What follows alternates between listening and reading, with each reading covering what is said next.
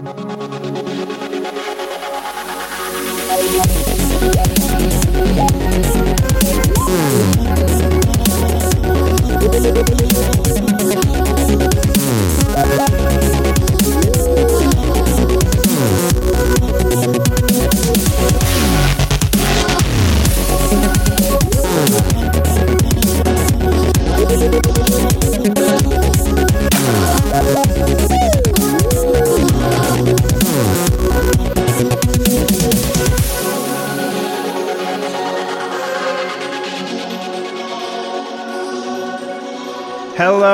and welcome to Open Minds UFO Radio. I'm your host, Alejandro Rojas, and I have with me Martin, the Super Duper Willis. Hello. Super duper. Wow. That's cute. I always want to do that ho thing. I forget who used to do that. Yeah. I think that you've done it a couple times on various levels, but that was like your most all in. I was all in. Mm-hmm. Yeah.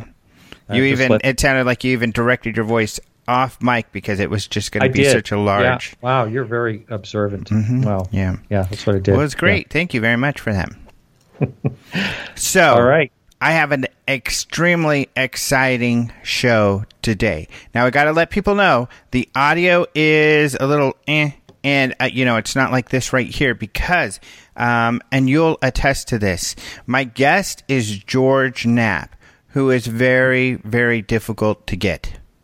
Yes, I can attest. Yeah, and so it's just that he's a really, really busy guy. And so we batted around sometimes, and in fact, even though I talk to him periodically via email, it's quick hits of information back and forth, and I rarely ever hit him up for stuff like this because I know he's too busy. But they're promoting the new Skinwalker documentary, and I know he wanted to do this, so we were able to figure out a time, but it was while I was in the middle of stuff at the Devil's Tower UFO Rendezvous this past weekend, so I had to kind of go excuse myself, run out, find a little spot in the corner, give him a call, do this interview via my phone, and it's a phone recording, so both of us sound like we're on a phone. But the content of this interview is friggin' amazing. I learned so much. He was opening up and sharing more details than I've ever heard him share before. And you'll hear, and I think people listening will even be like, wow, I can't believe he's sharing this stuff. Because usually he's very careful with information. Not that he's not careful here, but he really opened up, which was great. So this is one of my all-time favorite interviews ever, actually. I bet. I've wanted, like you mentioned, how hard he is to get, and he is gracious enough to at least reply when I write him. Mm-hmm. But he's just super busy. He just said, I'm already working 60 hours a week. I just don't know if I could do it, and get back to me in the fall. Well, that's been 3 years now. Wow. He'll say, get back to me in so many months. And I put it on my calendar and get back to him, but he's just a busy guy. Yeah. So I got to say, I'm just a little bit jealous, I have to say. Yeah, well, I've been jealous of your guests, so we get to bat that back and forth and be jealous of each other. Because you got Steve Justice, right? Wasn't it? Oh, it wasn't Steve Justice. Who was it? No. It was another one of those guys. I can't remember. Oh, you're talking about Mellon? Chris Mellon? Oh, yes, you got Chris Mellon. Yeah. Yeah, that was a real good one. Who, of course, is part of To the Stars Academy. And there's this whole government paranormal investigation aspect to Skinwalker. And really, the guy who is releasing the best up-to-date information on this whole government UFO / paranormal program is George Knapp. So that's why this interview is so important as well, because we do discuss quite a bit about the government involvement with Skinwalker and how it all started. And you'll hear in the interview, I don't want to give any spoilers yet, that it's really remarkable what happened and how Harry Reid first got involved with Bigelow, and then how, all of them got involved with the Skinwalker and then government program. So really important information here. And I think it's new information that hasn't been revealed yet as far as the entire timeline. So very exciting. Now let me ask you this: when George co-wrote that book, did he at that time know that the government had involvement, but he couldn't talk about it? I believe so. Yes, and we discussed that. We discussed how he had information that he vouched not to release until the given time, and he didn't, and the importance of his, maintaining his credibility, and why he held a lot of this information back. So we'll hear about that. And of course, it is important for a journalist. Often, even myself, especially in the entertainment world, am given interviews or information and asked to embargo that information until a given time whenever, their marketing strategy is to have some sort of information released. And so it's something that journalism do. That's how you gain integrity. And, George Knapp, just to speak about him a bit for those who are not aware of his entire history, he's an award-winning journalist. And by that, I mean he's gotten something like over a dozen Emmys. He's won a Peabody, an Edward R. Murrow Award.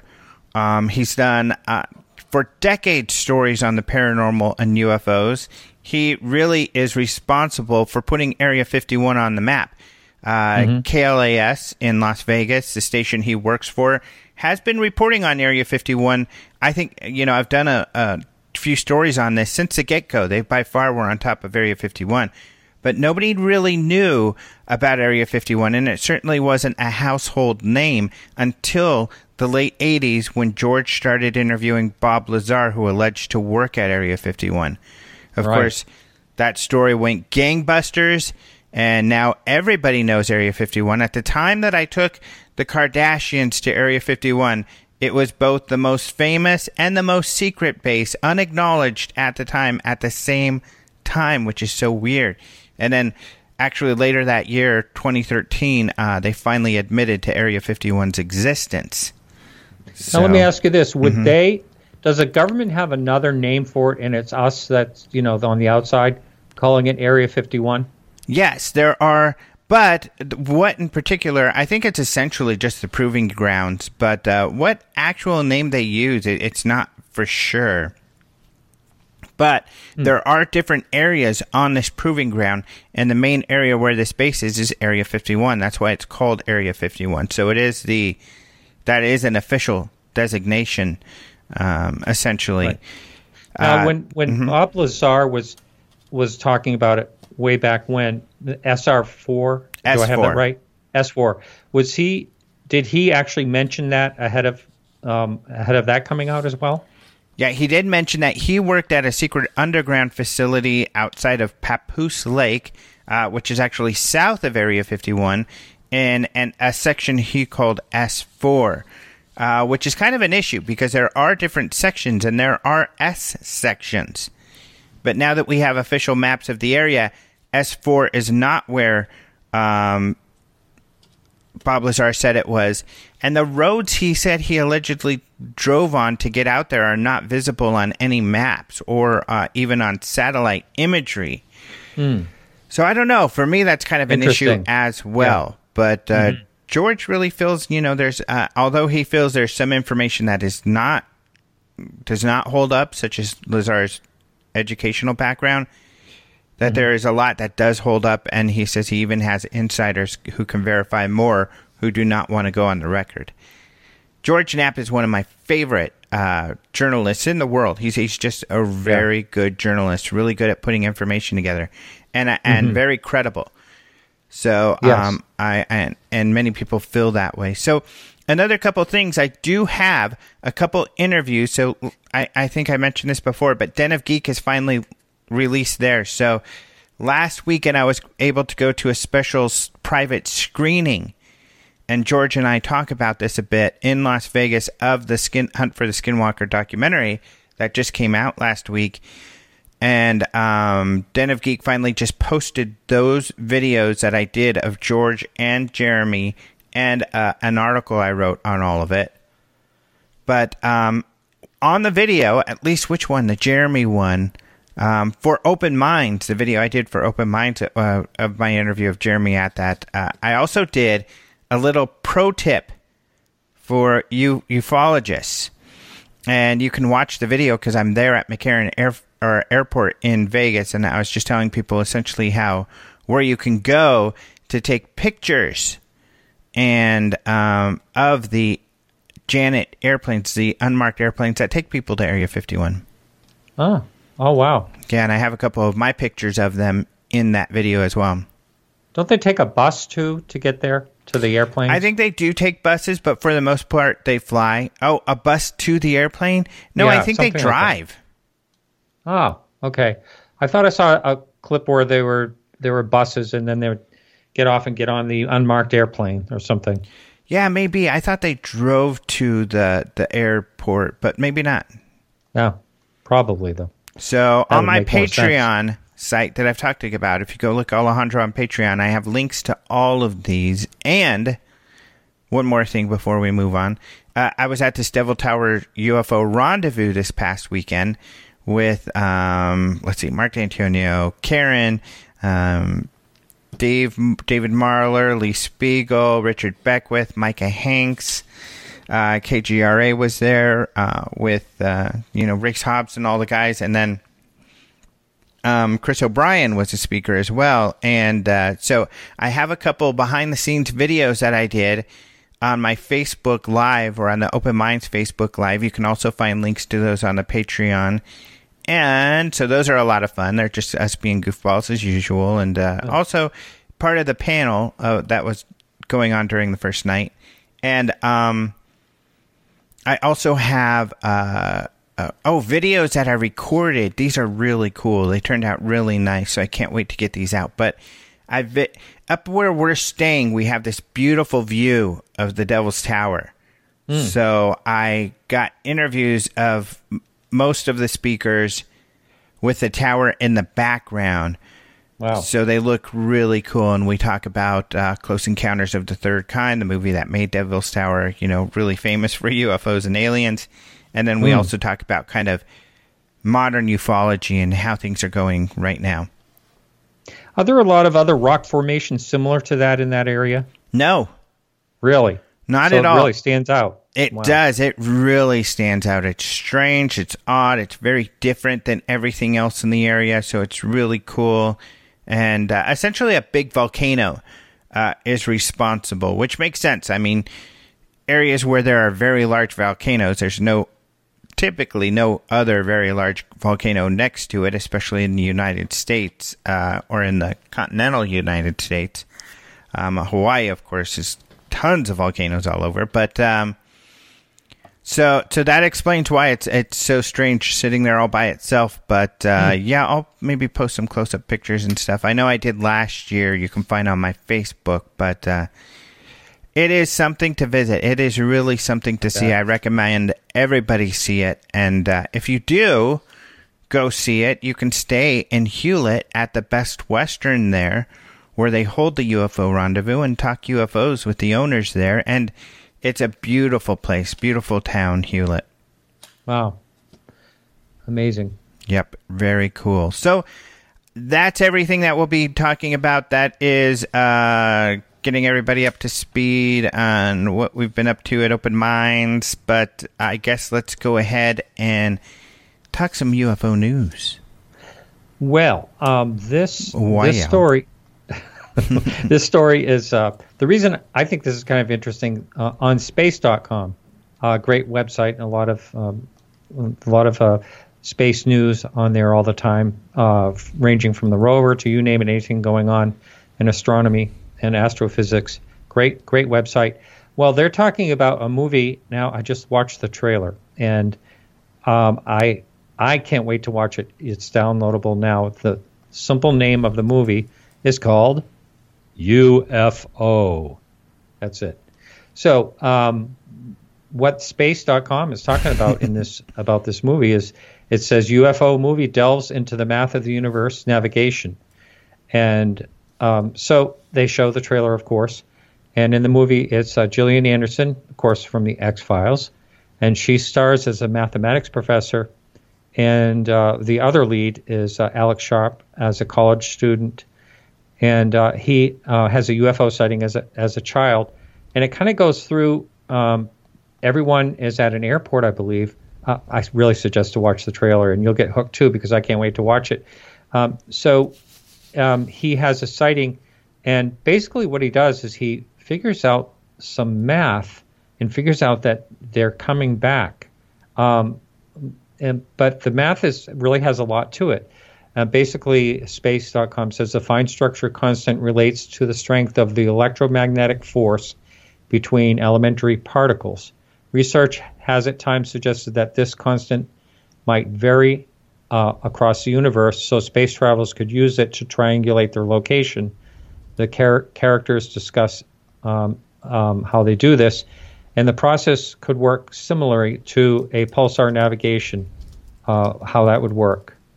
And in the method, the navigators would observe the regular pulsing neutron stars to figure out their own locations. Anyway, it's all due to math. I know that's kind of a little geeky there, but it's all has to do with math, which kind of explains it out in the movie. And it's a thriller too. And again, just watch the clip. It's from Sony Pictures, and you watch the clip. The government's involved. They're hiding. They're wondering. The college kid's wondering why the government is still there after they have this sighting, and they just called it a drone. So why is all the government agents still there? And that's what really got him into researching what was going on. Anyway, I can't wait to watch it, and it looks like a really good movie. Mm-hmm. Yeah, that I haven't heard a lot about it. I haven't even watched a trailer. I mean, I've seen that Gillian Anderson's in it, and I've read about the movie, so it looks really cool so far, even though I haven't watched the trailer and stuff. But and then I know Ryan Sprague interviewed somebody involved with the movie, I think. But oh, really? Mm-hmm. Yeah, so it's cool to hear more about it from you. Yeah. So let's see, what else news? One thing that people kept asking about is this solar observatory stuff. And, it's a little frustrating. And I told people this on the live stream that I was doing, and I'll say it again. It's just that, people, and I know a lot of listeners already understand this, but whenever something odd in the world happens, which is nearly every day, there are many people who jump on this UFO connection type of thing. And, especially the people making a bunch of money, the biggest charlatans, to put it quite frankly, jump on it immediately. And then they start doing Facebook Live and YouTube Live videos with all these wild, ridiculous claims. And I don't understand why they have such huge audiences when they're proven wrong pretty much every single time. But I guess they spin it in a manner in which they're just not telling you the truth type of stuff. But so could you tell exactly what happened that they were spinning? Yeah, essentially what happened, which is true. I mean, it was genuinely a mysterious event in that the FBI came in. They yes, now I know what you're talking about. Yep. Yeah. They asked everybody to leave. A nearby post office, they also had people leave, and so they evacuated these two places. And a few residents too, right? I'm not sure about residents. I think I saw that. Mm-hmm. Okay, so maybe, and that would make sense because of what I'm getting into. And at the time, and this was in New Mexico, at the time, even the sheriff was getting upset because he's like, they're not telling us what the hell's going on here. What it turns out it was a security issue. They've let people back, and they haven't given all the details yet, but it looks like there were threats. So it was either a bomb threat for the observatory and or the post office, and that's why they evacuated people for their protection. Wow. So, and then people have gone out and said, oh, look, there's 6 or 7 other cameras that are down. Well, you know what? There are thousands, literally thousands of live webcams at observatories around the world. In fact, our great friend Mark D'Antonio, who was there at the Devil's Tower, he does his own live stream videos from his, observatory that he's got in his backyard. So it's easy to go find some that are not working or down at the time. And he and others have made a great point that if this had anything to do with a UFO event, that you wouldn't take down one observatory because all the observatories can observe the same thing. In fact, Mark made a really good point that if something were to really happen, what they would do is send an agent or two and essentially tell them, okay, well, let's tell people there is a prosaic answer to this mysterious, anomalous information you found. Not close anything down, but then move on, and nobody would know the wiser. So, for instance, let's say they got a video of some large craft near the sun, or they caught something on their telescope. The best thing for the FBI to do, or anybody who wanted to squash this, would come in and say, okay, here's what we're going to tell the public, that it was just something prosaic, and then you'll funnel the rest of the information you get on this to us privately. Mm-hmm. Which makes sense, because everybody would say, oh, okay, they know what it is, and move on, and it wouldn't be but closing down everything, just makes everybody think that there's some kind of... But the local observatory and stuff had some funny quotes. Let's see, where is it? This one's kind of cool. He said... the university professor who leads operations at the telescope says, it was the first time I've had to deny contact with aliens and death by solar storm and underground tunnels and new communications via X-rays all at one time. So not only did the UFO people, but the people, who think the world's going to end and a bunch of other conspiracy people had all kinds of conspiracy theories related to it. Wow, something, huh? Yeah, funny stuff. So, yeah, I wouldn't worry about the observatory, but I would worry about these people who, as soon as something happens, are saying that they have all this inside information, that there's some kind of... Yeah, I'm kind of curious to know who that is, but of course we won't mention names. But And, people like George Knapp, I know even, and others took note, and it's like, wow, this is kind of weird. We need to look into this. And that's kind of the right attitude, saying, hey, this is kind of weird. We need to look into it. And then look into it to discover what's going on, as opposed to making bombastic claims right off the bat. Yeah. Yes, craziness. I guess, well, we've got a couple of minutes. Let's see what else was out there. As far as news, I know that solar wraithing was creating a lot of concern for people.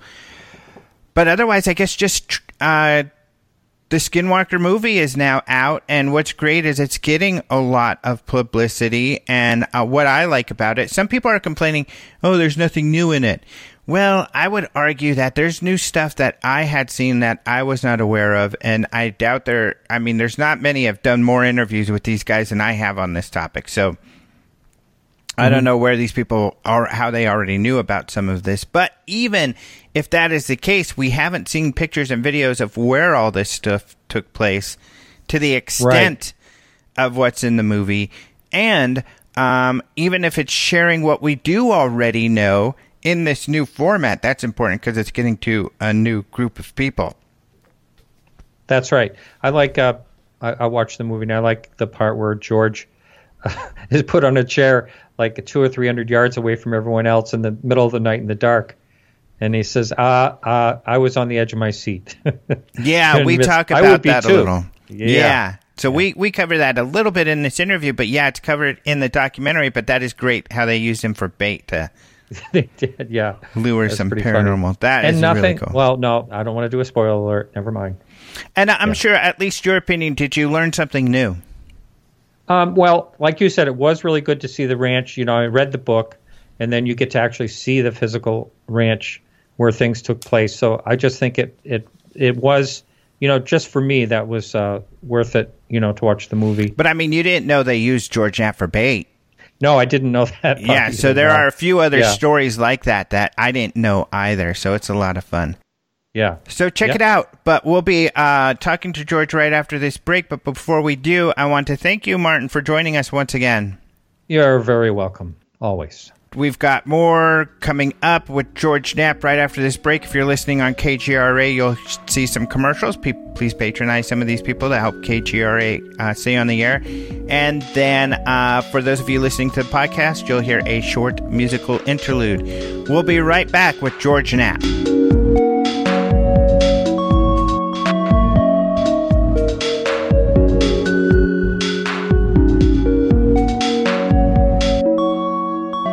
Welcome back to Open Minds UFO Radio. I'm your host, Alejandro Rojas, and I am here with George Knapp. Thank you so much for joining us.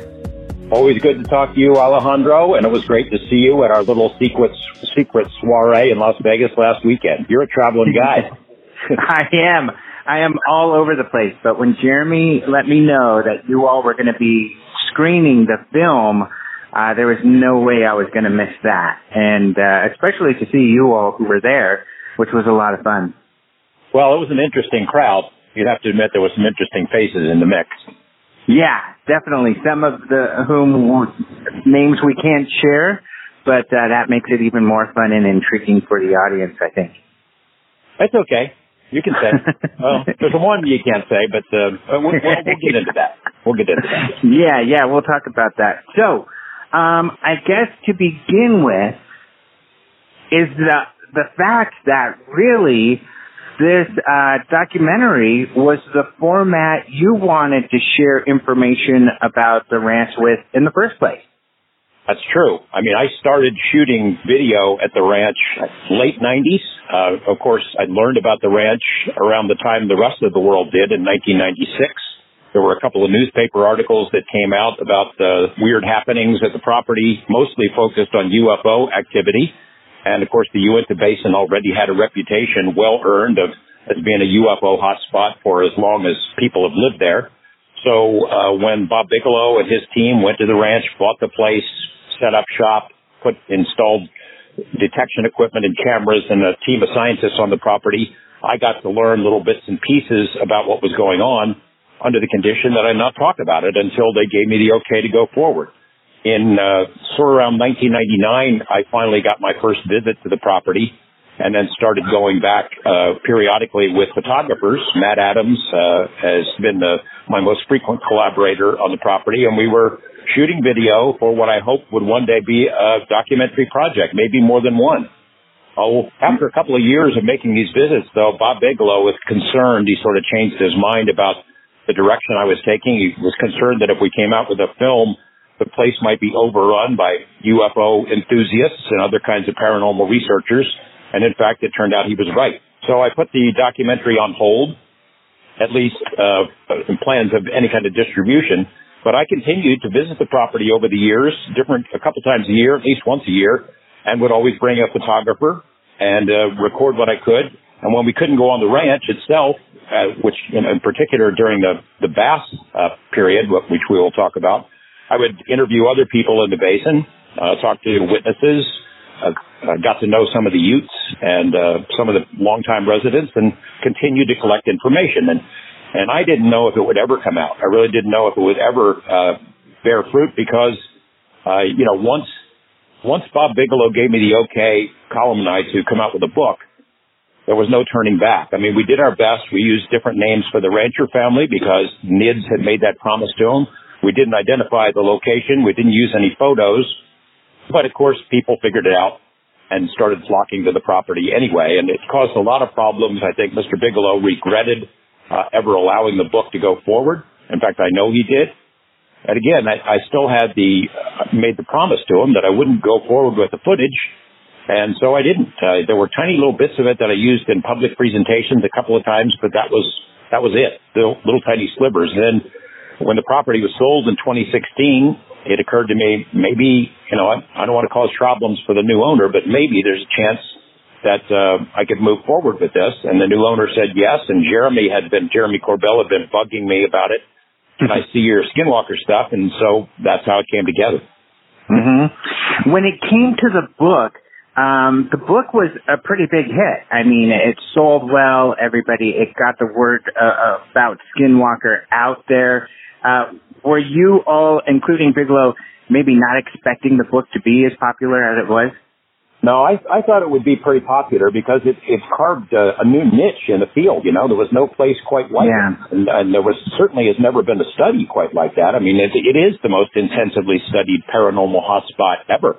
You never had a team of scientists on the ground, boots on the ground, doing that kind of research. Now, I know there are a lot of criticisms of the study, and justifiably so, but there is no template for it. There's no, sort of a guidebook to follow for something like this because there just aren't any places like it. You know, Hessdalen is a long-standing study, but it's mostly looking at lights in the sky, not the kinds of things that the NIDS team had to deal with. So, I think that Mr. Bigelow probably regrets ever allowing it to go forward, but I knew it would be a hit. And a hit is a relative term because that book, although it sold well compared to other paranormal books, it never really pierced the veil into the larger public. And that's what we were hoping to do with the film, is to attract a larger audience beyond the UFO paranormal field to, even if it seems sort of rudimentary, to bring people along step by step on how this story unfolded.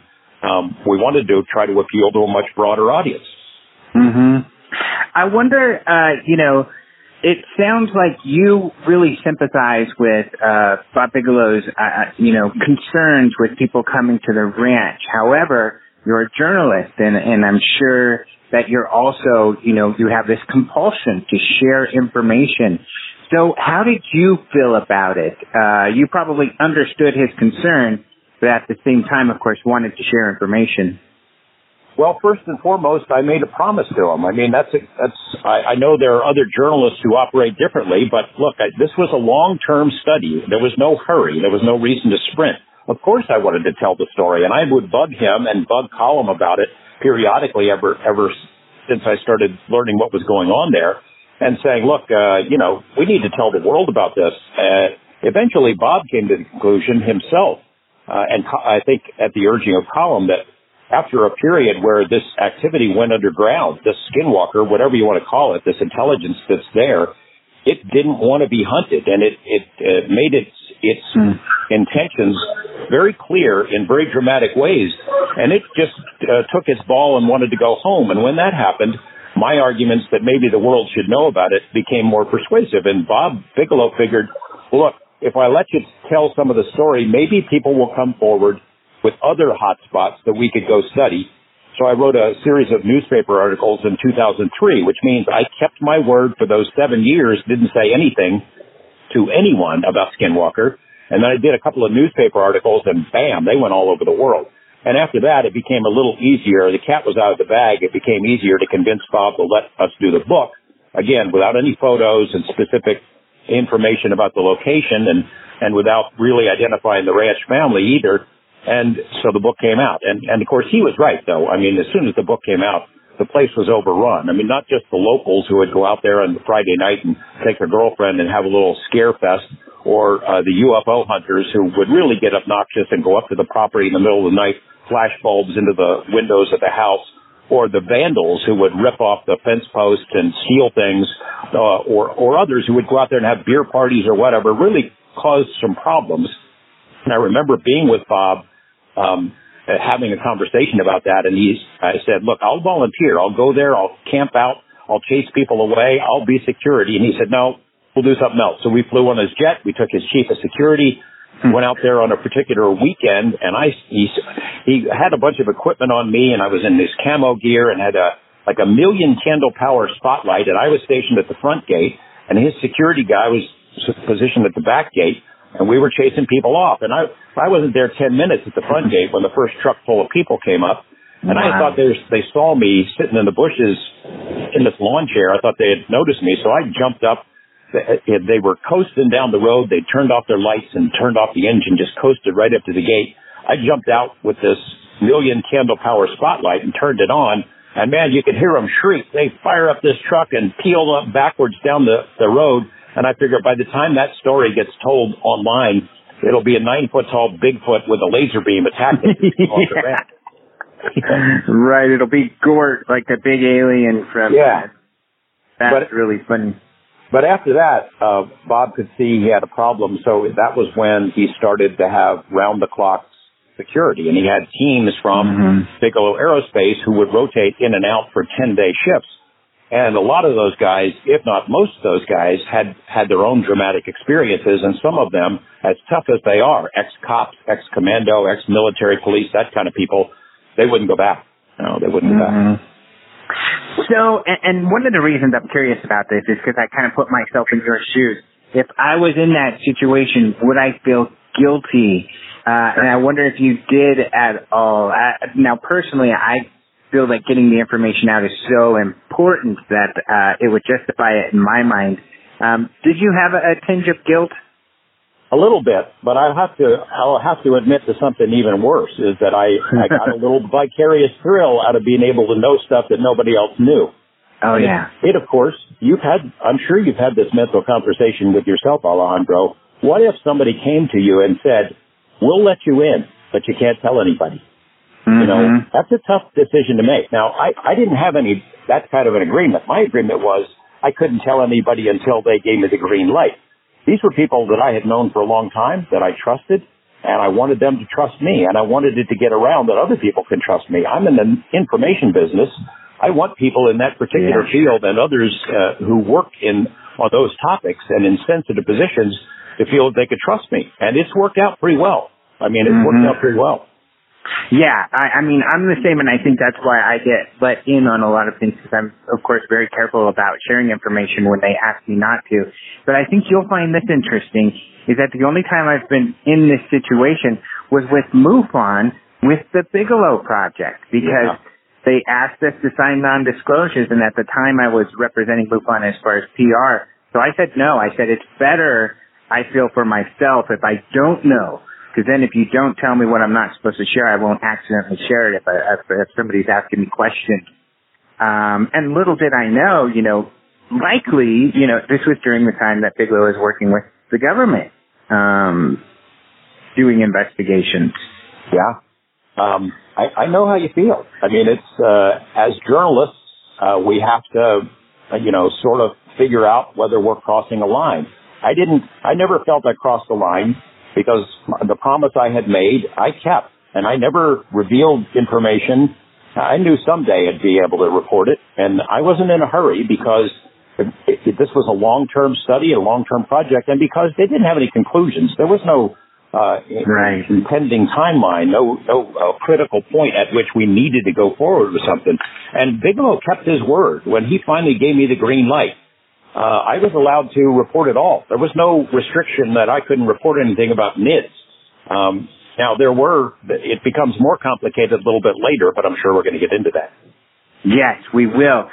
Before we get into that, though, another fun story that you told us the other day was how you were used as bait, that you didn't have your own experiences, but you were put in a situation where you possibly could have. So wondering if you could share that story. That would have been 1991, I think. So it was the first time I went to the ranch with a photographer to start shooting on the documentary. And so I'd been hearing about the property for 5 or 6 years at that point, about the kinds of experiences that had happened both to the rancher family and to the NIDS personnel who've been on the ranch for a long time by that point.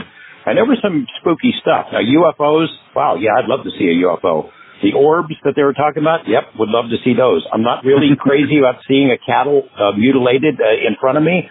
There was a story about a giant cloud, a dark cloud that sort of took over the mind of a physicist, and we can get into that a little bit later, and that was kind of spooky. The 8-foot-tall, 9-foot-tall creature that crawled out of the wormhole-looking tunnel, that was kind of spooky. And then in the middle homestead, which is where most of the really weirdest and most disturbing stuff happened, there had been a visitor to the property when the rancher family, the Gormans will call them, had still been there before NIDS was there, and said he was drawn to the property, big Grizzly Adams type dude, drawn to the property, didn't know what it was, he wanted to meditate, and the rancher let him out into the pasture. He and his son said, all right, fine, you can spend a couple of minutes, we'll take you out in the middle homestead.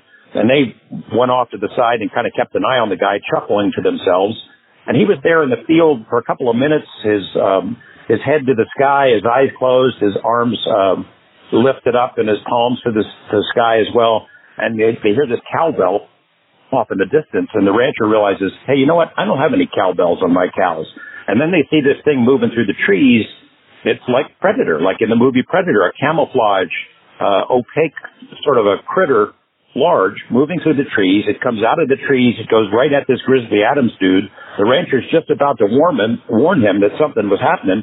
And this creature gets right up to the guy and roars. And it's a roar like a lion roar. You can hear it a mile away. This guy just about craps his pants. He jumps backwards, falls on the ground. This thing, whatever it was, in camo mode, goes back into the trees and disappears. And the rancher comes rushing over, and the guy was petrified. The rancher had to pry himself off this guy. They let him off at the front gate, and he left screaming, yelling, "This is Satan, it's the devil, it's evil." And they kind of laughed about it, except they didn't know what that creature was. Well, that is the spot where they took me to be used as bait. So we're out there the first night that I had spent on the property, and we tried to do all the things that had historically attracted the attention of whatever it is. The arrival of strangers would be one thing that would do it. We made our presence known in multiple ways. We built a fire out on the middle homestead and did interviews and made a bunch of noise, made our presence obvious, and then we dug in the ground. We got an earth mover and dug in the ground just to move things around, because that had been the most effective way to get the attention of whatever is there, at least during the time that NIDS was there. So we did all that stuff, and then Colin says, I got an idea. Let's put you on a chair in the middle homestead, and we'll leave you there and see what happens. So they hooked up like a microphone and a Geiger counter and a couple of other things, put me on this little white plastic chair in the middle homestead where the Predator thing had come out, where the black cloud creature had come out, and they left me there and went a couple hundred yards away with cameras and telephoto lenses to watch to see if something came to get me. You know, and I told the story in the film that, I was trying to be brave and everything, but I couldn't quite get it out of my head that there was some bad stuff that had happened out there. And, I don't mind seeing UFOs, a couple of other things, but I really didn't want to run into Predator and have it roar at me like that. But nothing came to get me other than mosquitoes. However, a lot of people haven't been so lucky. I think it is an interactive quality. We can get into this later if you want, but whatever it is that's there, it kind of sizes you up. The people who've had the worst experiences are those who've had a very cavalier attitude or defiant attitude or confrontational.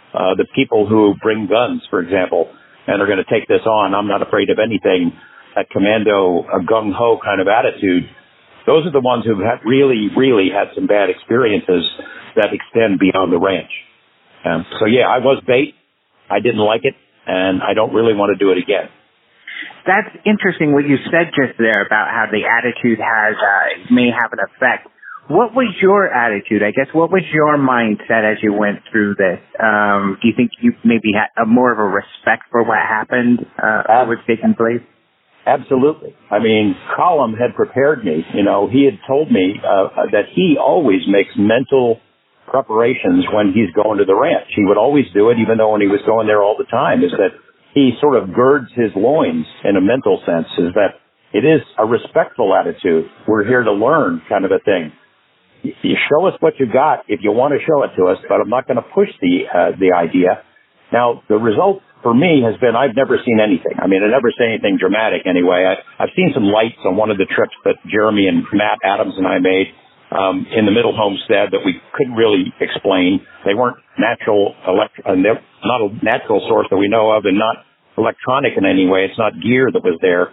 And, there's some other tiny little things that have happened during my visits, but nothing anywhere close to the kinds of things that we described in the book. So I don't know why that is. It frustrates me greatly because I don't know of anyone else who's gone as many times as I have who has not seen something or has not had an experience, but I haven't. I hope that I have conveyed to whatever it is that I am respectful, and maybe it'll show me at some point when I'm worthy. But I'm kind of glad that some of the things that have happened to other people have not happened to me. And yeah, the people who have gone in with a bad attitude are the ones who've had the worst experiences. Mm-hmm. Yeah, I do want to get into, because like you said, we all interested in this field want to experience something or see that. What we're looking into is a real phenomena.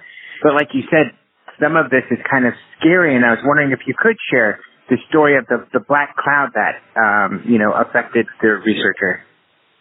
That was, I don't have the exact date in front of me. I think it was 97, when Colin Kelleher and another of the NIDS staffers, a PhD guy, a brilliant guy, are walking again with Middle Homestead. They had 2 dogs with them. They would use dogs as sort of biosensors. The dogs would often give them advance warning when something weird was going on, that they either smelled or sensed or could see in the dark.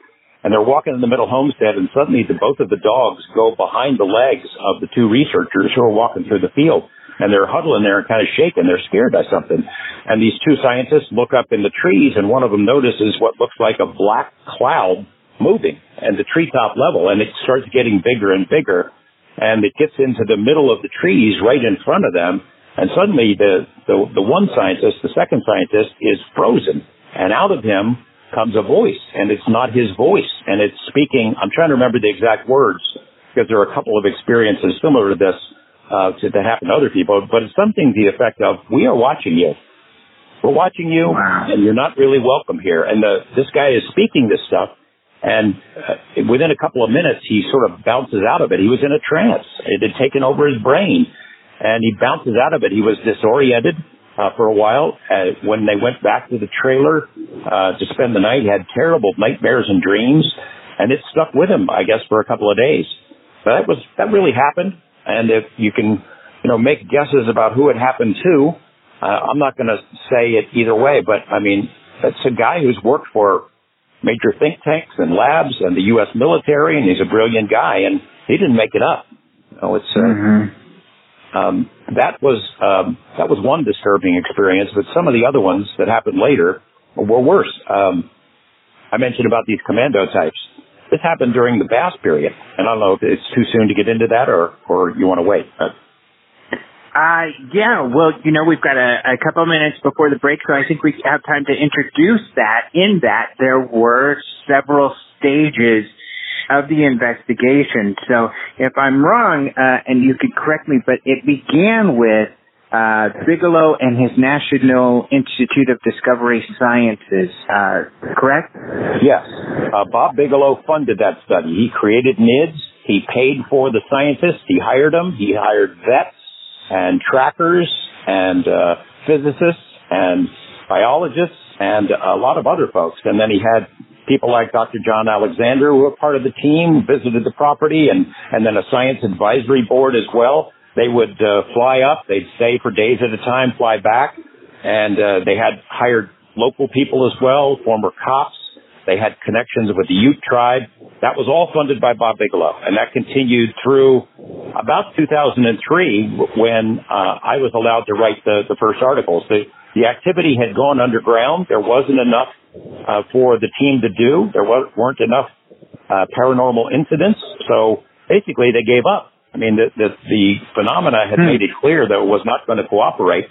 It had destroyed some cameras. It was just not playing ball. So that's when they stopped basically with the study. So, and then after that, after the book came out in 2005, then they had personnel on the property, security personnel, but not scientists anymore. There just wasn't enough to do, and NIDS went away.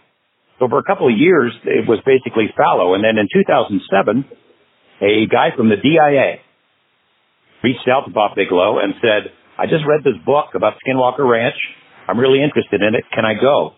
And Bob Bigelow said, yeah, fly to Las Vegas. I'll take you out there. They did.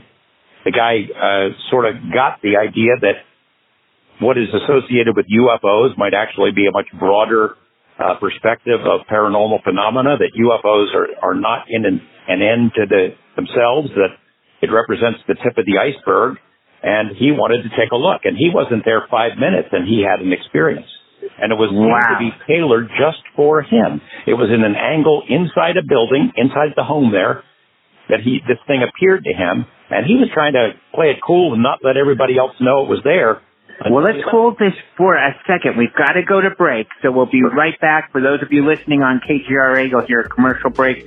For the rest of you, you'll hear a short musical interlude, and then we'll be right back into this incredible story from George Knapp.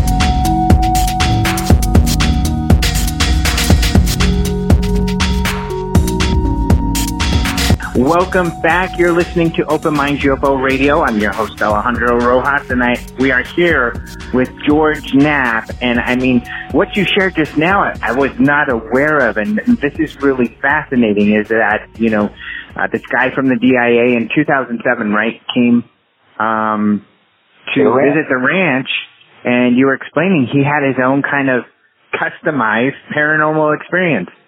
Yeah, this guy he's a very serious, rock-solid, brilliant guy who had read the book and thought there might be something there of interest to the DIA and the Pentagon and national security. So he called up Bigelow, said, can we go? Bigelow had him fly out to Las Vegas. They flew to the ranch, and this guy had his experience within 5 minutes of getting on the property. He's in the main ranch house, hearing some stories from the caretakers who live there. And this thing appeared inside the house in broad daylight. And I'm not going to get into details about what it was, but it was pretty distinct and remarkable, and it made a very big impression on this guy. So he leaves, he tells Bigelow about it later, and he goes back to Washington, and he looks up Harry Reid, and who at the time was the Senate Majority Leader. They'd had some interactions on national security issues already, told him about his experience, and said, we need to study this. That place is unique. And Reid went to some of his colleagues, the story that I've told on the air a couple of times, some of his colleagues in the Senate. He made the argument that UFOs deserve to be studied, that there could be direct national security implications, that by ignoring them, it didn't make them go away. It just made them more enigmatic, and they agreed. So they set up a program that initially was OSAP. It was separate from ATIP, the program that Lou Elizondo was involved with. He wasn't involved with it actually for another year, but ATIP was the study of occasional encounters that military personnel had with UFOs. And it was an informal organization that existed within the Pentagon, different departments and different divisions of the military, and they would exchange information. Videos would come in, they'd do analysis and create files and try to figure this stuff out. OSAP was created to be something else entirely. It was to look at a much broader range of paranormal activity. The DIA guy and Bob Bigelow and Colin Kelleher and everyone associated with NIDS knew that UFOs do in fact occur in connection with other strange stuff. That as much as ufologists don't like to admit it, there's a Bigfoot connection. And there is a crop circle connection, and there's a connection to animal mutilations. It's not clear what the connections were other than proximity in the same time and place of all those different phenomena. And here you had a ranch where all of this stuff was going on, and that ranch, whatever is there, had in essence given that guy from the DIA an engraved invitation to come back, and he did. And so the study was launched. Harry Reid secured the funding. They put out bids on the military websites for other contractors to submit bids. I only know of one other entity that tried to compete for the contract. Bigelow created BASS, Bigelow Advanced Aerospace Systems, and that was a separate organization housed within Bigelow Aerospace that got the contract and launched this study. And it's an amazing study. A big part of the focus was the ranch. That's not the only part of the focus. I mean, they cast a very wide net, had teams collecting information from all over the world, from foreign governments. They had teams that were zipping around, as you mentioned earlier in the program. They arranged to have an arrangement with MUFON, and I'm sure they may have had arrangements with other UFO organizations and researchers as well. Bob Bigelow, a week after he signed the contract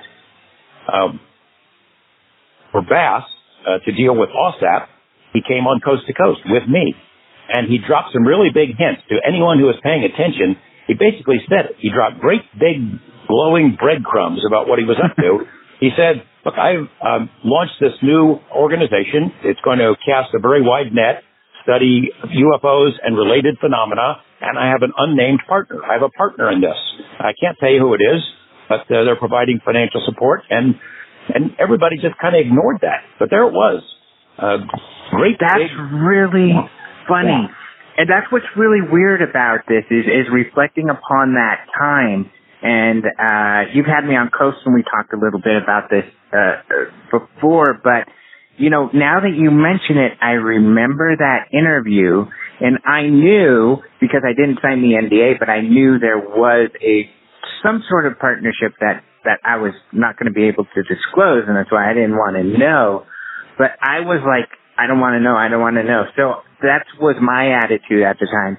But you're right. Nobody caught on, and that's what's one interesting thing about all this is that all of us are looking for the government program that's looking into UFOs or out there, and none of us knew. I mean, at least in the UFO community, even some of the people who work with Bigelow, nobody knew about this relationship. Well, I did. And again, it's the same thing. The same deal is that I'm allowed to know about it. I just can't talk about it. And I suppose if OSAP had still existed, if somebody hadn't sabotaged it and taken the money away, it would still be ongoing. I wish it were, because they did some amazing things. The world isn't going to know about it for a while, and I don't know when or if that information will come out, but they did some really amazing things, and it was definitely making progress, and it's a terrible shame that it went away. But if they were continuing to do the work that they were doing during that time period, I wouldn't be here talking about it. I would still be keeping my word. I kept my word for almost 10 years until, the story came out. And as I've mentioned before, is that when the New York Times, when I'm told late last year, the New York Times is on this, they're going to break this story, I was sort of miffed about it. I said, well, why don't I get to break the story? I'm the guy who kept this secret for 9 or 10 years. I'm not a paid employee of Bigelow. I have no financial relationship with Bigelow. I know people snipe at that all the time, but that is not the case. I didn't work for him, and I didn't sign an NDA.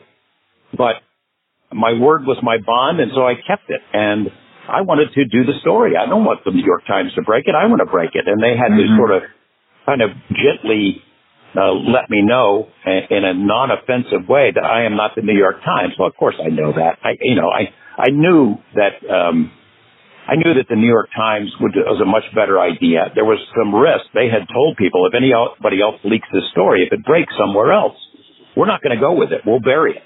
And that would have been a bad thing, because the New York Times covering it, front page story, changes the whole media environment.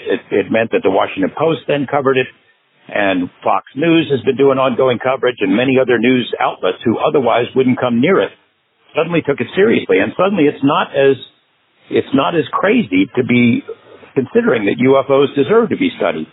And so I'm glad I made the decision, and I figured, well, New York Times will have some of it, but they're not going to have all of it, because I'm not saying I know more about UFOs than any journalist, and I certainly do not believe that, but I knew more than any journalist about this particular program, and I knew that I'd be able to have plenty of stories that I could break on my own, and I did. Right. You have been, and I'm sure you will continue to. And one of the stories that you broke was along the lines of what you had just explained, but I just want to kind of get back to for a second, is you broke the story that Harry Reid had heard from this third party about, all of these things, and that's what inspired him to fund and champion this OSAP program. But there's been a lot of assumption that, Reid and Bigelow were friends, and that Bigelow had relayed what he was up to. Did Bigelow tell him, as far as you know, anything about the ranch before Reid heard from the other person in the DIA? Yes, but it wasn't lobbying. Bigelow wasn't lobbying Harry Reid for a program. Harry Reid actually represented Robert Bigelow when they were both young men in a legal matter involving the deaths of Bob's grandparents. But they lost contact. They didn't stay in contact until NIDS was created. And I had remained in contact with Harry Reid. I always had a good relationship with him, even though I did stories that whacked him around now and then, because I'm a journalist and he was Nevada's senior senator. So I knew he had an interest in UFOs, because in 1989, after I first met with Bob Lazar and started digging into Area 51, Harry Reid was the first person I went to tell about it outside of our newsroom. I thought, somebody's got to know about this. I want to see if he's aware of this, because he had been a supporter of Nellis Air Force Base. I knew he had an interest in Area 51, not UFOs so much, but national security programs out there, and I told him about it. We were in a limo on the way to the airport as he was flying back to Washington. He says, that's really interesting. He didn't kick me out of the car. So after that, we maintained a dialogue, a sort of secret back-channel dialogue about UFOs. I would send him things from time to time that I thought would interest him, and he would send me stuff. The Congressional Research Service had prepared a report for members of Congress on the UFO issue. I'd never seen it. It had never been made public. It has since been made public, but he assured that with me. And then I would fly back to Washington, or he would come out to Las Vegas, and whenever I would see him, whatever the topic was, the official topic or the reason for it, we would go off to the side and have a separate conversation about UFO matters. And it drove his staff crazy because he wouldn't tell them what we were talking about, and it alarmed them, and I wouldn't tell them what we were talking about, and they used to ask too. And then in '95, after Bigelow had set up NIDS, I told Harry Reid about it. I said, look, this Science Advisory Board is pretty amazing. I had been allowed to sit in on a couple of meetings. I interacted with the staff. I even made a presentation to them one time about the Russia UFO files that I brought back. It's an amazing group of people, PhDs all around, brilliant people, many of whom did not want their names used. There were two astronauts. I mean, you can guess who one of them was, Edgar Mitchell, Hal Puthoff, and Kit Green, and John Alexander, people like that who were, willing to put their reputations and their careers on the line to investigate this stuff. So I told Reid about it. He said, you think I could get sit in on some of those? I said, I'm sure you could. So he did. I don't know how many of those meetings he sat in on, but there were a couple. And then it sort of went away. I mean, NIDS went on its way. Harry Reid's back to Washington, and there was no real ongoing contact between them. Occasionally, Bob Bigelow would donate to Harry Reid's re-election campaigns, which now, people looking to nitpick and to somehow destroy the credibility of this story, I can tell you they're full of baloney. Bob Bigelow was a businessman operating in Las Vegas. Harry Reid was the senior senator and the most powerful Nevadan ever elected sent to Washington. Yes, Bob Bigelow did donate money to Harry Reid's campaign. Small, tiny amounts compared to the size of the modern election campaigns. But still, it's enough that somebody, if they want to denigrate the whole relationship, they can point to it and say, aha, it's a quid pro quo. Well, that's baloney. It wasn't. In 2007, so there had been periodic contact, and Bigelow and Reid both respected each other and both understood that their mutual interests. But Reid had read the Skinwalker book. He was intrigued by it. I think he had had some conversations with Bob about it. So he was aware of the ranch, but until that DIA guy came to him, there had been no proposal from anyone for any kind of federally funded, Pentagon-funded research program involving Bigelow Aerospace. Now, when it comes to OSAP, another thing that you broke, a story you broke, and I always tell people, if you want the latest breaking on all of this, you got to go to KLAS and the I-Team. But is how and why it ended, because I think, that's a really interesting story as well. Well, it is, and the full thing has not been told, and I'm not sure. I can tell part of it because I already have shared with you some of the details, but it's a multi-level bit of intrigue in how the Pentagon works and how contracts work. In essence, though, opposition grew to the OSAP program. It was interacting with Elizondo and ATIP. There was exchange of information back and forth, and those two programs were separate for a while, but they were cooperative, and it alarmed some people in the Pentagon, who, in particular, there's a cabal in there.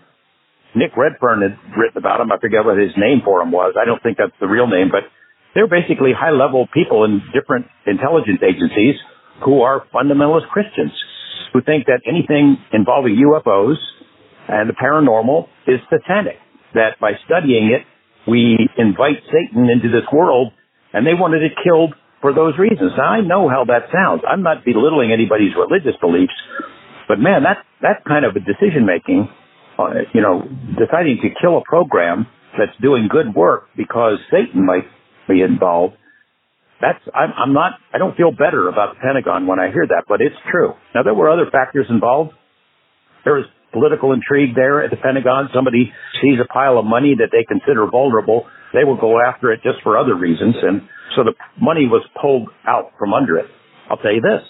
Bob Bigelow continued to fund it for a year on his own, out of his own pocket. He had, I think it was 50, it might have been as many as 90 employees at one time, but at least 50 of these were serious staff member investigator types who were boots on the ground, collecting files, investigating reports, really doing solid research. In addition to that, you had Hal Puthoff overseeing the creation, writing of scientific papers. And several of those have now gone public. I made the list public earlier this year, the full list and their authors, and that was some solid work that was well received in aerospace circles and industry circles and at the Pentagon.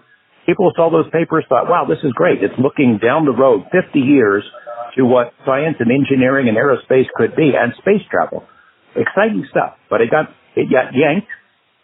Bigelow continued to fund it for a year, fought his damnedest to keep it alive, but in the end it got sunk. And it's a shame. It's a shame. And then whatever was left of OSAP sort of merged back into ATIP.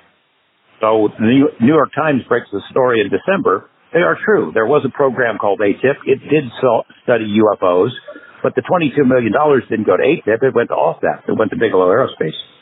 Mm-hmm.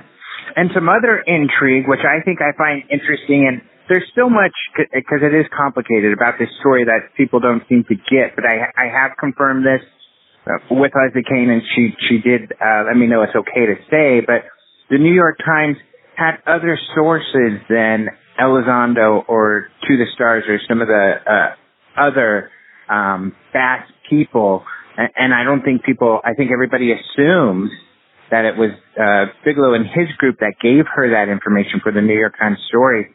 But there's more political intrigue in that there's other sources we're not aware of. That's true. I mean, the primary instigator of that whole thing, the New York Times story, is Tom DeLonge. I know that drives some people crazy, but the fact is he deserves credit for what he did. He put together this group of people, and they developed the plan, and he sold it. And, one way to get it off the ground, I mean, by creating the organization To the Stars, he gave Lou Elizondo a place to go. If Lou Elizondo didn't have a place to go, he might have stayed in the Pentagon and wallowed there, and we would never have seen this stuff. Now, Lou did start the process forward on a number of videos being released, and he went by the book. There's a paper trail, and I've seen it, for at least for the first three. I remember the first time I met Lou was 2 days after he stepped on stage with Tom in Seattle, and then after that he came to Las Vegas, and I got to have dinner with he and Tom and Mr. B, and he had those videos. Are there more? Oh yeah, there's more. It's in the process. So I think after he left, whoever was left over was ticked off that he had made this stuff public, and he had a lot of people who were really mad at him, who were surprised when he made that announcement. I think they may have turned off the spigot. So I don't know if we'll ever see more videos, but he at least started the process. But the fact is, ETSA, DeLonge and his crew, are the ones who got the attention of the New York Times, showed them enough information to verify what they had heard from other sources. And I think they probably would have shared those videos, except the New York Times got them on their own. They got them from somewhere else. And that is why, to the consternation, I think, of Tom and his crew, New York Times breaks the story, and they don't even give Tom DeLonge or TTSA a mention. They don't give them any credit at all. But, at the time, they were launching their organization. They wanted to raise money. They wanted a higher profile, and they kind of got burned by it. I think it created some bad feelings. Leslie Kean did amazing work. I mean, she was the rock on that story in shepherding it because, she's not a staff member of the New York Times, but she knew more about UFOs than anyone who was there. And I think if she had her way, they would have written more stories. But after they made the big splash, they didn't. They stopped. Yeah. Yeah, and I so agree with Tom DeLonge needing to be recognized, and I certainly have been an angle with everything that I've done, including my talk out here. But we're running out of time, so I guess to pull it back and to get intrigue into this documentary, which is, I mean, I feel that this documentary is very important, and I'm sure you do too, because finally, the information is getting out in the format which you had hoped it get out at the beginning, and it seems to be doing well. Yeah, it was doing really well. I didn't check today, but I know in the first day that it went public, it was for a time the number one documentary on iTunes, number one in the world. And I think the last word I heard from Jeremy Corbell, the director, it was on iTunes number 18, not documentaries, all films on iTunes. The top 200 films in the world, it was number 18, which is a pretty amazing thing. I mean, and it's just getting started. It's only been out for 2 days, and so there's a bigger audience that, the UFO people and the paranormal people have been waiting to see it for a long time. So they're the ones who jumped on it. But there's a whole big audience out there that is wondering, what the heck is this Skinwalker thing that popped up on this list? And I think there's a chance we could finally reach the broader audience that needs to be aware of this.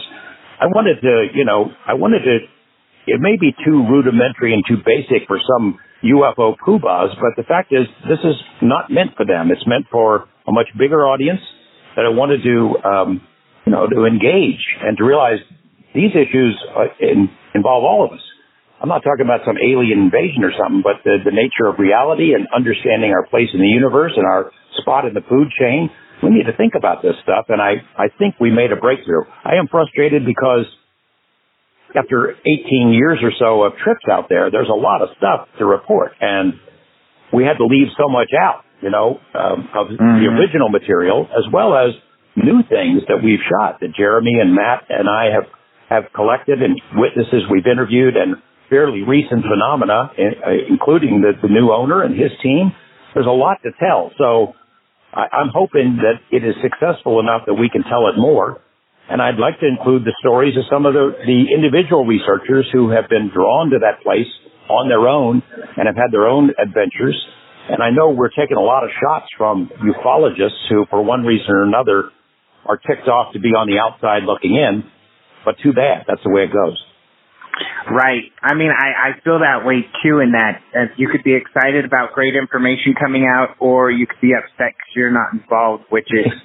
Yeah. I don't know. It's frustrating to hear those people have these issues. But I guess my last question will be to that larger population that seems to be out there, larger than I think many of us suspect that is out there and has a stronger influence than we maybe would have expected. And what I mean is the religious faction, the people who have concerns that we're dealing with demons. What would you say to people who said, maybe they should have shut that down? I kind of agree with those people. How would you argue that your point with them? Well, here are the facts.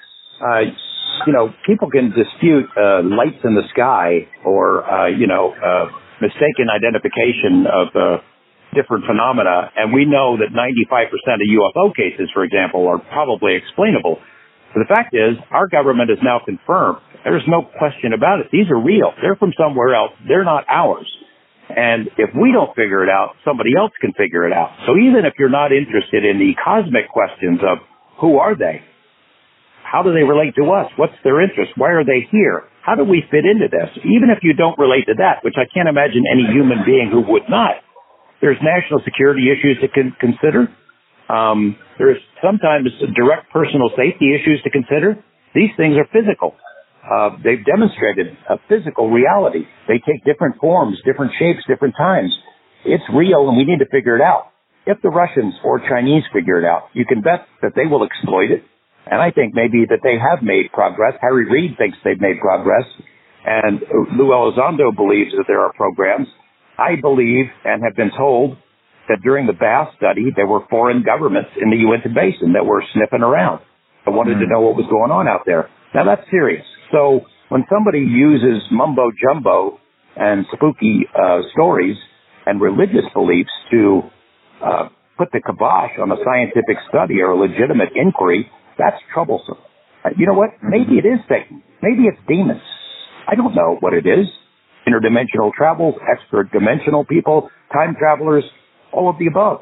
Or crypto-terrestrials or ultra-terrestrials, I don't know. But we need to figure it out. If not for national security or personal safety, just for the sheer joy of discovery. And so it's very bad national security policy to say we don't want to know about something. That makes no sense at all. Mm-hmm. Well, thank you so much. We're out of time. This is absolutely fascinating.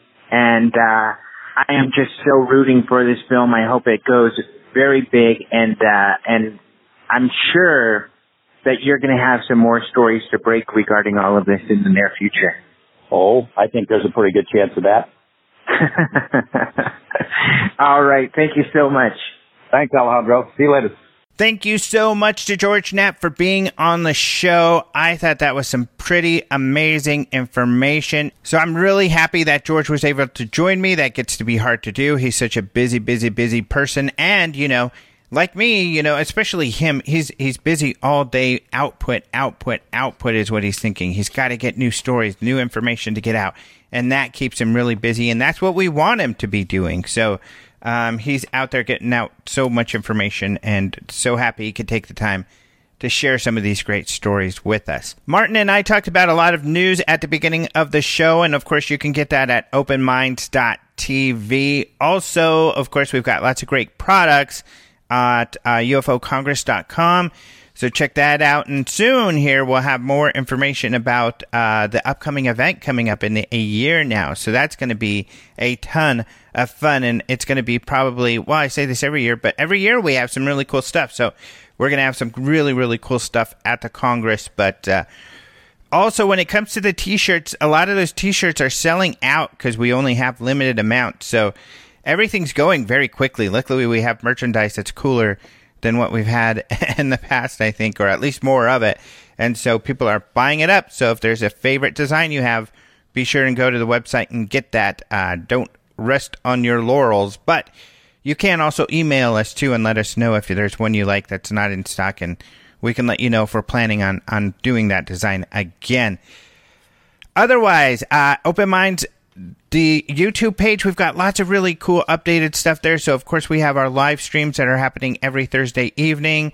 I'm also posting these podcasts up on YouTube. And we'll have these great interviews from the Devil's Tower with the Devil's Tower in the background of David Marler, Mark D'Antonio, Lee Spiegel, myself, and Micah Hanks. So lots of cool topics, and that's going to be a lot of fun, too. So keep an eye on that. And you can go to my Patreon, like I talked about before, and keep up to speed on everything I'm doing. So not just my Open Mind stuff, but Den of Geek and anything else that may be coming out. So thank you all so much for listening. Thank you to Martin Willis of Podcast UFO for joining us with the news.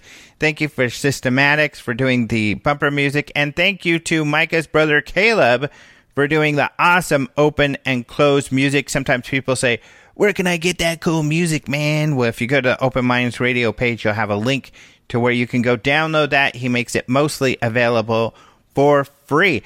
You can actually find him via the Clerk Chronicles on Patreon as well, and you can donate to him and find more material there. So Caleb's extremely talented. But finally, thank you to you, the listeners, for being here once again. We'll have another great show next week. Until next time, adios, muchachos.